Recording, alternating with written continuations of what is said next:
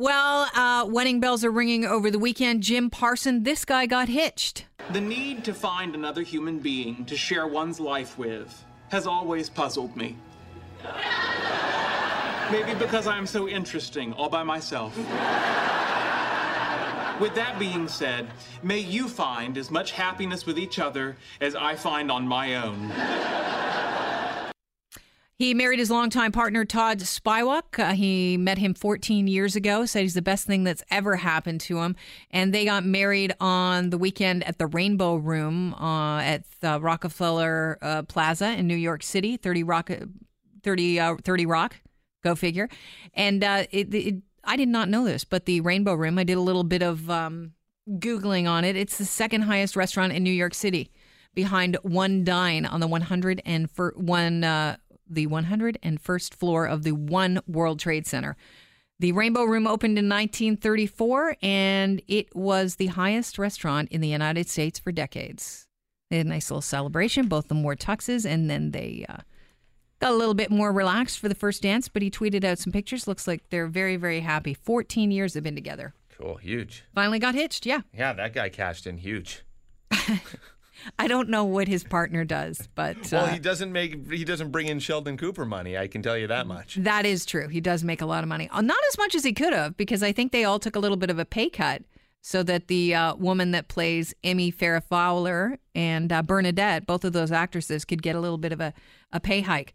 I don't know about you, but I miss Michelle Obama. On the weekend, she spoke at the Partnership for Healthcare America. She questioned why Trump would roll back healthy eating regulations for schools that she set into place. I love how she just, it just tells it like it is. I mean, you have to stop and think, why don't you want our kids to have good food at school? What is wrong with you?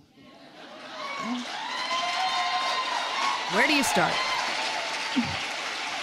And why is that a partisan issue?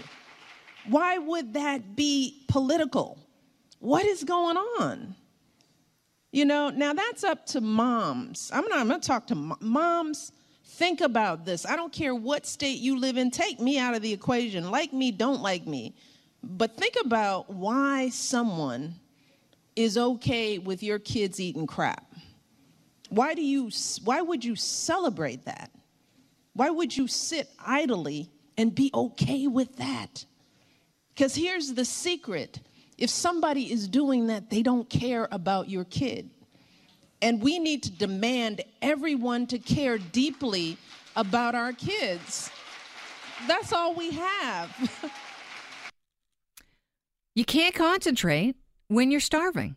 That's the reality. And there's a lot of kids in the States that are not eating healthy food. They're not feeding the machine, and they're not able to pull themselves out of the situation that is already stacked against them. It's a sad reality. I just don't like the way she oversimplifies the issue. Why is it a partisan issue? Because the issue isn't should kids eat healthy at school. The issue is, should the state be responsible? Should I be responsible to feed your kid? And I say, yeah. I say yes. You're responsible for teaching my kid. She's entering in that conversation, Do you want assuming it to be everyone wasted? agrees with her. Yeah. Do you want it to be wasted, the knowledge that you're giving these kids? Because they can't keep track of what you're saying because they're absolutely starving? I say no. This is a big deal. This month, May, is Lyme Disease Awareness Month. If you haven't heard about this already, I know we had a great interview with about this at the beginning of the month. You can find it probably on 640toronto.com under the Kelly Cutrera page. I highly recommend you head over there. There are speculations that Lyme disease is the biggest growing disease, not just affecting Canada, but the entire world. It's debilitating in some cases. Someone very close to me has just been recently diagnosed with Lyme. And tomorrow, the NDP MPP, Michael Mantha, along with a few other people, will be sitting down with the Health Minister, Eric Hoskins, to discuss a federal action plan. We need one. And we're going to see how that goes tomorrow. We're going to reach out to one of them and see if we can talk to them. But I think it's about time. It's a very scary, scary disease. If you're dealing with it, you know what I mean, or if you know anybody who is. Hey, I don't know how you sleep, but they say that if you do not sleep very well and you're trying to catch up on sleep with, a marathon over the weekend, forget it. That's just going to stress you out. I'm on no sleep. No sleep. You don't know what it's like in there. All night long, things are creaking and cracking, and that red light is burning my brain. You look a little stressed. Oh, I'm stressed. So researchers decided to study university students to look into sleep and how it affects us and how much sleep we require. Yes, we need about 7 to 9 hours a night. That is what, we've been hearing for years now. But they say if you do the binge sleeping on the weekend to catch up on sleep that you haven't, slept over the week and you're kind of sleep deprived, it actually isn't good for you. Because what it does is we're trying to catch up on this rest and it just throws your body off. I found that, when you do try and get a binge sleep in there and really get a good sleep in on a Sunday afternoon or something, and I wake up more exhausted and more grumpy and just sort of dumb and stupid for the rest of the day. It throws off your circadian rhythm, confuses the body's sense of when to sleep, and that then affects your creativity and attention. Well, I guess we know what's going on with our show. All righty, good to know. Did you hear about this idiot? Who's, which one? You're going to have to be more specific. This idiot who has been eating Jason Segal's picture on a daily basis. He calls himself a comedian. I don't know about that. His name is Noah Maloney, and he has, for almost 90 days now, been eating printed out pictures of Jason Segal's face. I believe, if you don't know who Jason is, it's this guy. Excuse me, you guys finishing up here soon? Oh, no, sorry, Chief. We're actually staying for dinner. No, actually, I already have a dinner plan with my fiance. No, dude, this place has the best fish tacos in the world. Literally, ranked. You gotta have one. Jason Segal is, he was on the Muppet movie. He's kind of like an indescript white guy.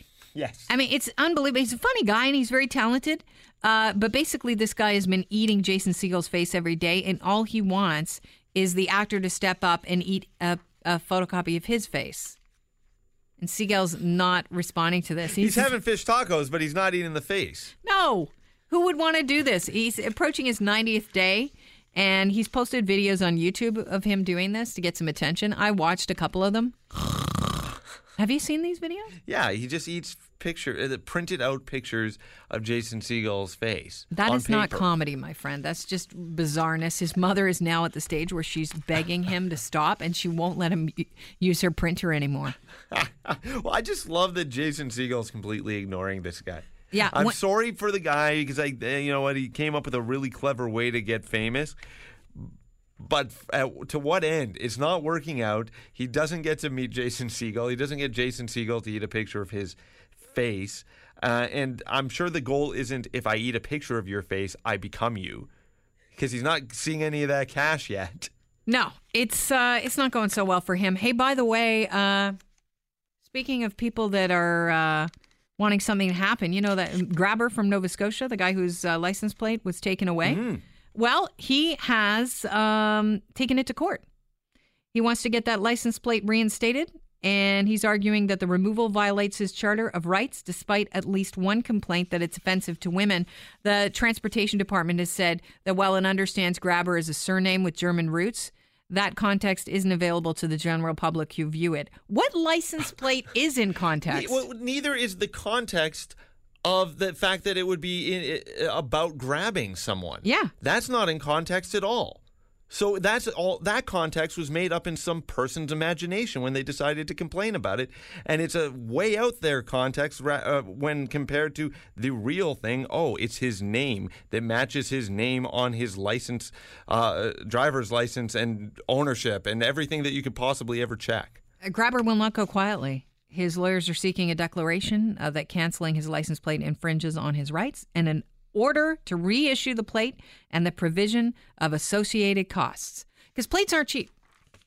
Just give him back the plate. I hope plates. It doesn't go through all this human rights nonsense. He's going to get it back. Just give him back the plates. Give grabber the plates.